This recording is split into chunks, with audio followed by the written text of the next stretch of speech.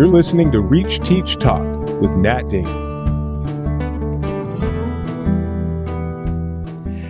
Welcome back to another episode of Reach, Teach, Talk. As you are aware, we've been focusing very much on the building series, which is building a relational and remote classroom during these unprecedented times. And we've spoken with leaders in remote education and technology in education. We've talked with psychologists and folks who are really keen on how to keep SEL strong in the remote classroom. We've talked to other educational experts and researchers.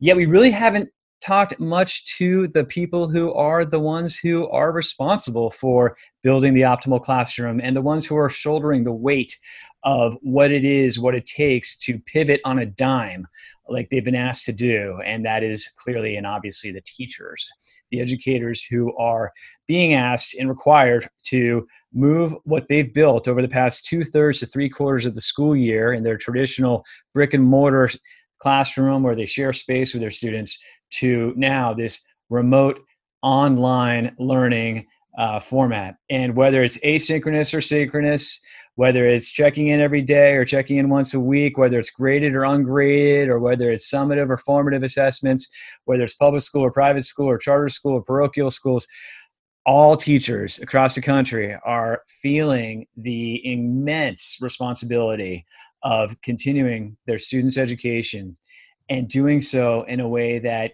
maintains engagement, maintains a sense of tribal classroom identity, of connection. And this is no small feat. And it's no wonder so many teachers I've talked with in the past month or so have said, look, I'm doing this and I am absolutely in this to win it till June and maybe even next fall if need be. But I got to tell you, it's exhausting. This is a totally different way of teaching. And this is something that is newer and more unique than I would have predicted. So without much further ado, I'm very excited because we have today a wonderful and talented and just very highly respected teacher, Marc Rudajev, who is here from Milken School in Los Angeles, Milken Community School. And Marc is going to speak with us today about really very candidly about the positives and some of the negatives that come with teaching in a remote schooling platform. And in this conversation, we're going to touch upon the relational elements of teaching. We're going to touch upon how you maintain engagement and motivation. We're going to touch upon how, as a teacher, you care for yourself and how you find balance while you have the expectations that are on you to, as I said in the beginning, to pivot from one classroom type to this new foreign classroom type. Marc is a math teacher primarily at the middle and high school level. He also teaches French, and he's also teaches an elective in finance and entrepreneurial studies. Marc is therefore a perfect teacher, and he's also, by the way, as I mentioned before, extremely well respected in the way that he connects with his students and the impact that he has. If I've seen parent testimonials about Marc that he's shared with me over the past few years, and they are nothing short of amazing in the sense that this is a teacher who really turned my son or my daughter onto math, for example, in a way that he or she hasn't before. Marc brings with him a background in finance, actually, and he therefore is a mid-career teacher, which will add, I think, a nice context to this conversation as well. So, Marc, thank you so much for being with us today. You're welcome. Thanks for having me on. Thrilled to have you. And I guess my first question really for you is what's been the past month like for you? How much lead up time did you have to making the transition to the remote classroom? And then I know you've also been on a vacation. How's that factored into your gearing up for the spring? As you mentioned in your intro, it was a pretty quick turnaround. The whole COVID episode obviously started really building up some steam in February. And what happened was in the middle of March, when it really started to get a bit more noisy, as it were. On a Wednesday of that week, we actually had a day where the students weren't in class. It was a teacher workshop day at school. And so we had a number of meetings, both within our departments as well as throughout the school. And at the end of that day, one of our last parting statements was from the head of the school and the administration team saying that, listen, we're not going to ask the students to come back to school on Thursday and Friday. And therefore, you'll have 2 days to prepare, to transition, and starting up that following Monday, just go ahead and we'll send you out a modified schedule, and you'll be expected to teach online. So basically we had a very, very short amount of time to prepare. Then what happened was, during those couple of days when the students weren't at school and we weren't at school either, we obviously had a lot of meetings, mainly virtually, obviously, with our departments and with other administrators. They sent out a modified schedule, as they had promised. And that Monday, we kicked it off. Basically, normally we'd meet our classes 4 to 5 times a week, depending on the class. And in this case, we're probably meeting them 3 to 4 times a week. So it's slightly less than what we would normally meet them. And the class times are also a bit shorter. But what we do have is office hours every single day. So we're expected to be online. And the students, if they want to check in with us, or if the parents want to check in, they are expected to be able to reach us during those times as well. Mark, thank you. That's a great overview, because you've given me a lot to ask you as follow-up questions here. First of all, what goes into the thoughts that the class periods would be shorter? I think basically the main thought was, it's hard if the students are expected to be at school when we're physically there from 7:30 to 2:30. We can't expect the students to be online from 7:30 to 2:30. Because that'll be a virtually impossible task to maintain their attention for that amount of time. Therefore, it's striking a balance of having them get enough education, yet not zoning out and not just basically not being able to maintain attention for that amount of time. So it seems to make a lot of sense, right? Because when we're teaching in the brick and mortar classroom, we can have our students sitting for a longer period of time, knowing that we can always give them a stretch break, knowing they can always raise their hand and go to the bathroom. They can always, you can do small group work. You can make them meet them up in pairs, just shake it up a bit. Where here, it's just like you and me right now, right? Like, we're sitting down and we are at our desk, and this can be, after a while, it could get my attention can wander, right? Absolutely. Especially if I was 15, 13 years old. Yeah. So I think it's actually worked well. Of course, we do lose a little bit of teaching time, but on the other hand, I think that, and I'm sure we'll touch upon this a bit later, in terms of the techniques that a teacher can apply, we can actually maximize some of the time as well, in terms of what they can do outside of the 30 to 50 minutes that we're online simultaneously using the technology that we have.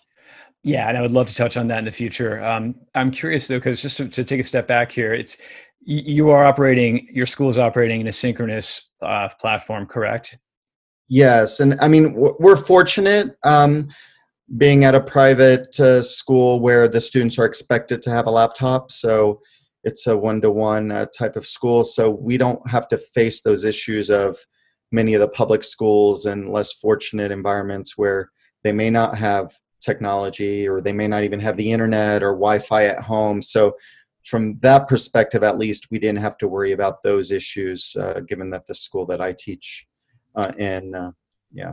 This is a real wake-up call. I mean, this is so many issues come to the surface during the COVID-19 pandemic regarding education, and you hit on one right there. It's the inequity.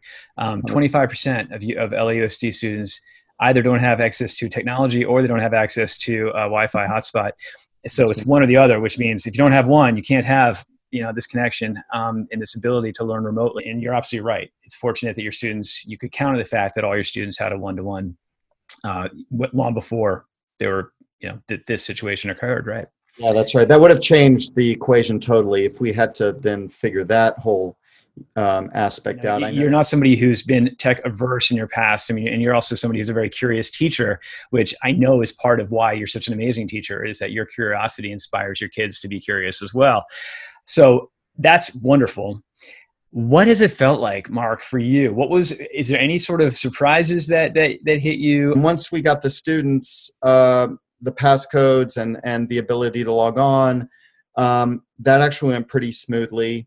And as long as we were sure to put some limits on what they can do and can't do, you might have heard that Zoom had a few security breaches, and they're obviously addressing that. But even aside from those types of things, in terms of making sure that emojis and other funny videos and backgrounds, like I have one here that you can see, just make sure it's PG and school appropriate. So as long as we set up those boundaries early on, I think it's gone pretty well. And actually, the other side is with the teachers and administrators. I find that, given it's new for all of us, coming from a traditional brick and mortar school to now online, I found that the amount of collaboration, the amount of conversations that we've had within departments and across departments, and my situation across even middle and high school, has been increased multiple fold compared to what would normally happen in a normal day or week or a month at school. So I find that if another teacher has a great idea or something that works, they're very open to share with the rest of the faculty, or vice versa. If something they didn't work, or issues that they faced, they're going to share, and then someone can chime in with a solution or an alternative.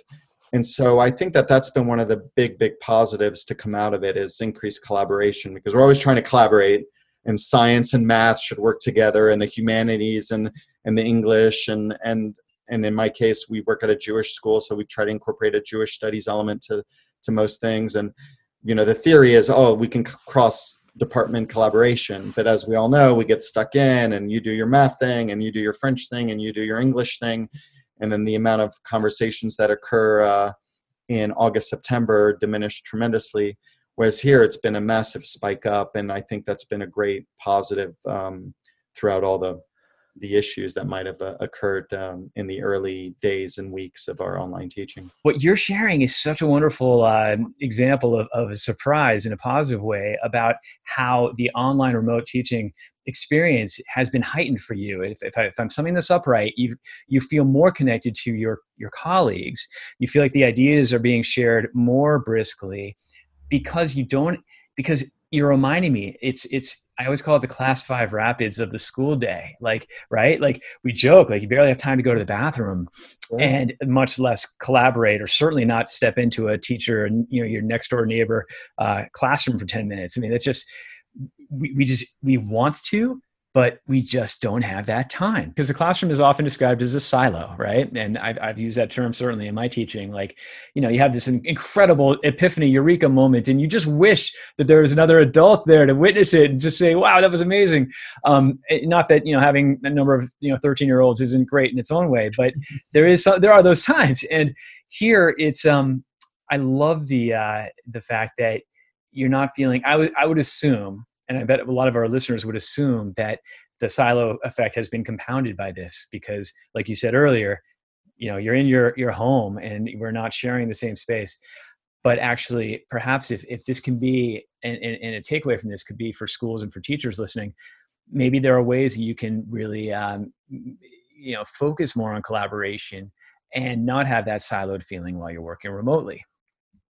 Yeah, because we're all adapting, and in some ways it's interesting. If you've been teaching 25 years, 30 years, you're probably set in your ways. You've been doing the same thing.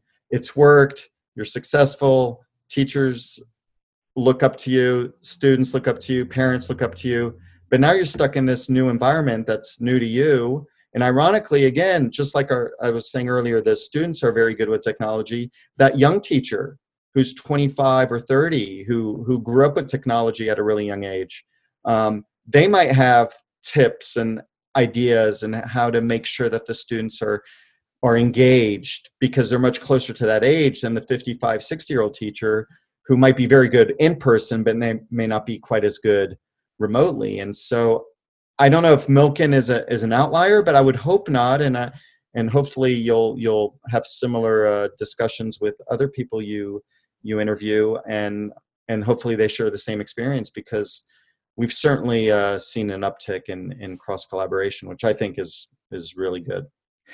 Whether intentional or not, there was an implication in what you just shared, Mark, that triggered that we are more this word is, I think, overused in today's society, but it's all positive. We're more vulnerable.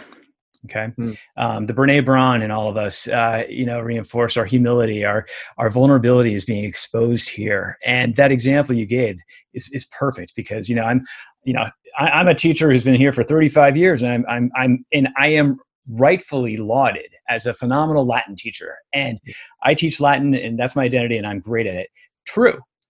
Yet I'm vulnerable because I haven't had to hit a laptop or to access, Google Classroom or had to, even share links. Like this is new to me and I have to rely on my colleagues. So, breaking the shell of that kind of, persona has been a positive corollary to this vulnerability of acceptance and also take it a step further. We're all in this anxious, heightened, uncertain state right now, to be quite honest, state of mind, state of heart, right? So I don't know if there's anything more you want to share. You've shared already so much about this, but more directly, this idea of how emotion and where we are today is factoring into how we relate to each other as colleagues. Not only do we have to share amongst the colleagues, but I think the other side benefit is because we're talking to the students in their own homes, and the parents often are quarantined or working from home because they can't go to their jobs. We actually have I've had an increased interaction with the parents over the last 3 weeks before our spring break in terms of sometimes the student will be in the dad's office or the mom's home office and mom or dad pops in unintentionally because they need to pick up a book or a sheet of paper or some document. And they'll say, "Hi, Mr. Rudajev, how are you?" And then just that 30-second interaction of whether it's before class or after class or during class, it breaks it up. And you have these informal meetings, as it were, that may not in and of themselves probably don't do a whole lot, but they help that relationship that you were talking about in the intro. And then when there is an issue, we've broken down that barrier. Because again, sometimes at school, you might go months and months and months without ever interacting with the parent. We joke about like the cattail being seen going across the screen, right? Or the dog barking in the background or the baby crying in the background. But there's nothing like seeing a parent come in, like, where is that file? Or, and, oh, hi, Mr. Rudajev. There is that informality and you're absolutely right. So I guess that's another question that leads into another question I had with you, which was how you build alliance with your colleagues, but we could add another branch and extension, which is how you build the alliance of these parents. Because we're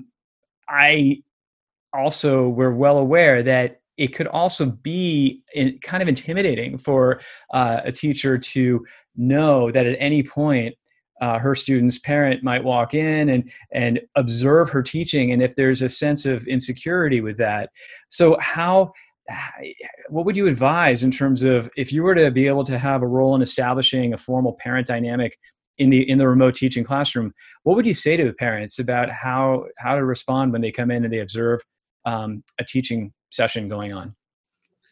I think to get back directly to your question, though, is the one benefit is this happened in March. If it was in August or September, beginning of the school year, when we don't really have those relationships yet, it'd be a different story. But the fact that it all kicked off for us in March and we've already had 6-8 months of historical relationships with parents. And in some cases, I might have taught the older brother or the older sister a year or 2 or 3 prior. So you already had a bit of a relationship anyways. It did help make it a bit easier. But it's incumbent on us to be professional, almost as if you were in the classroom, but you're at home instead, rather than just saying, I'm going to be in my sweatpants and just take it super relaxed. You have to put a little bit of pressure on yourself just to say, listen, you've got to do a lot of the similar things, communicate with the parents if the student is struggling, whether it's via email or via phone, or now we've added this new dimension, even via Zoom or via Google, whatever methodology you're using. Yeah, it's a great point you made also about the communication and the enhanced communication channels you have should you wish to tap into a parent about a student or whatnot. It's easier with this technology. How about for students? Are there guidelines that you established, that your schools established that needed to be set when moving to the remote classroom? I think that the key thing was in those first few days and weeks to try to establish those norms. You know, if you have an agenda written up on the board normally in your classroom, well, here, try to maybe have a slide or write it on a sheet of paper and then take a photo of it of today that we're expected to cover A, B, C, and D, or the homework assignments will be problems 1 through 15 or whatever it might be. So try to do as much as you would have done in the classroom, just do it remotely. Again, in a math class, it's a bit easier because we tend to give homework every day. And so the students are expected to complete it. And then normally at the beginning of the following class, we would answer questions. Oh, hey, Mr. Rudajev, I didn't understand number 7. Can we go over that one?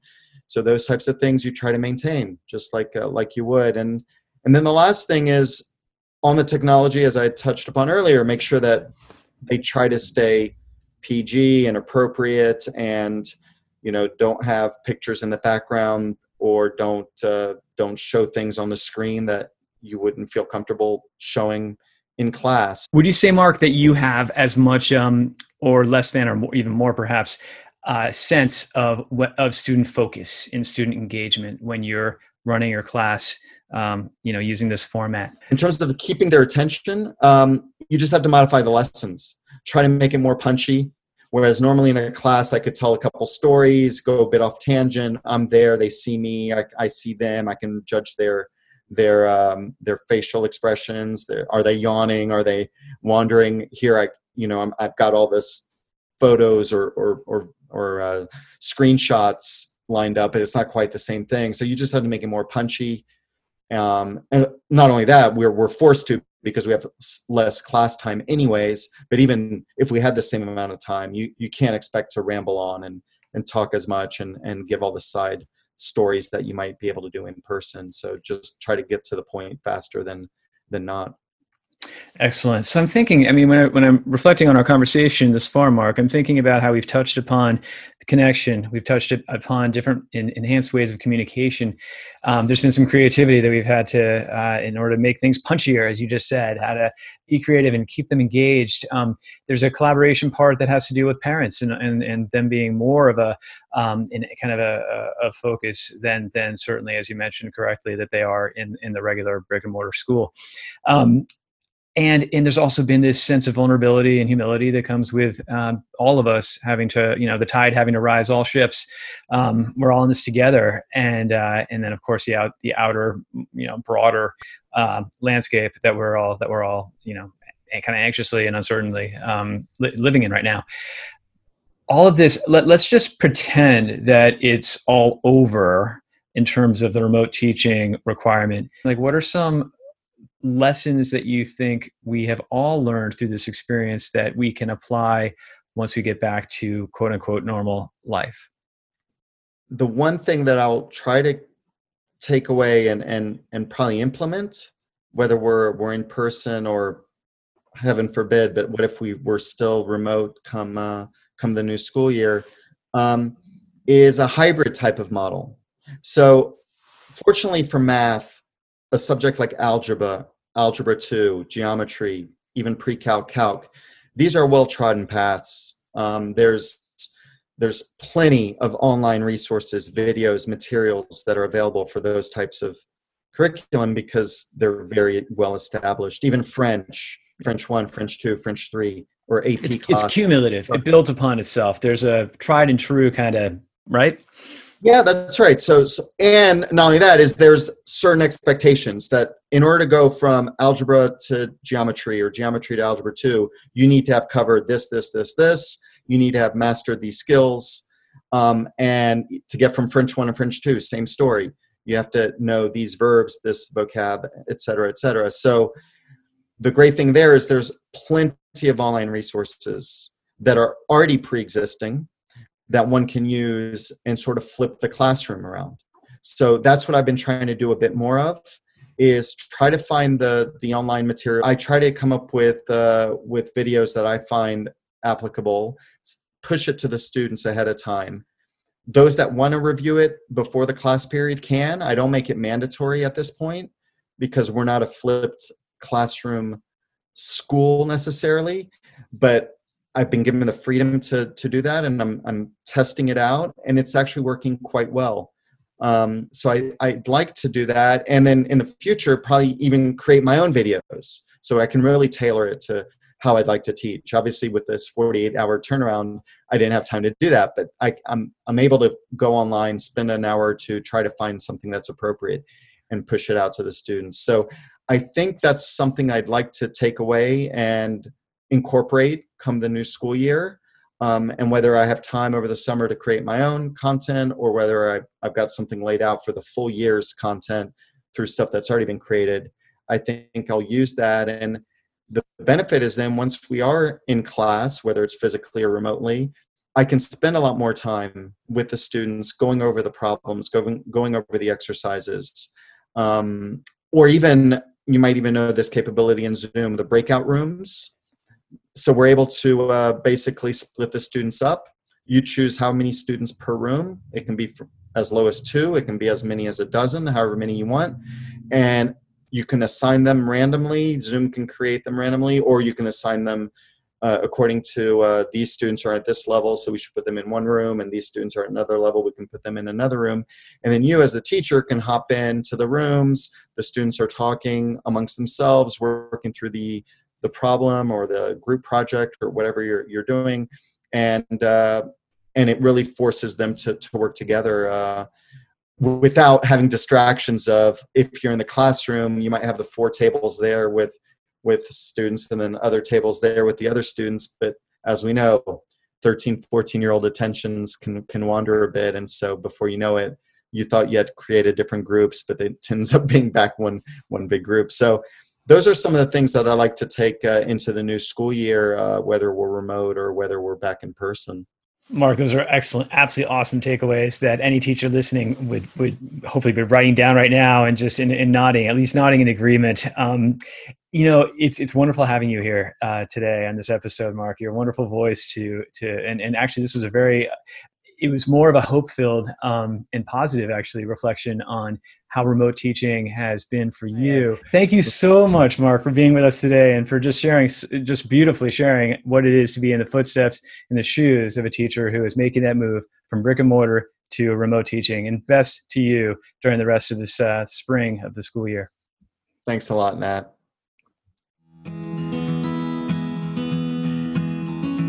You've been listening to Reach Teach Talk with Nat Damon. If you'd like to recommend a guest for a future episode, you can send your suggestion or questions to nat@reachacademics.com.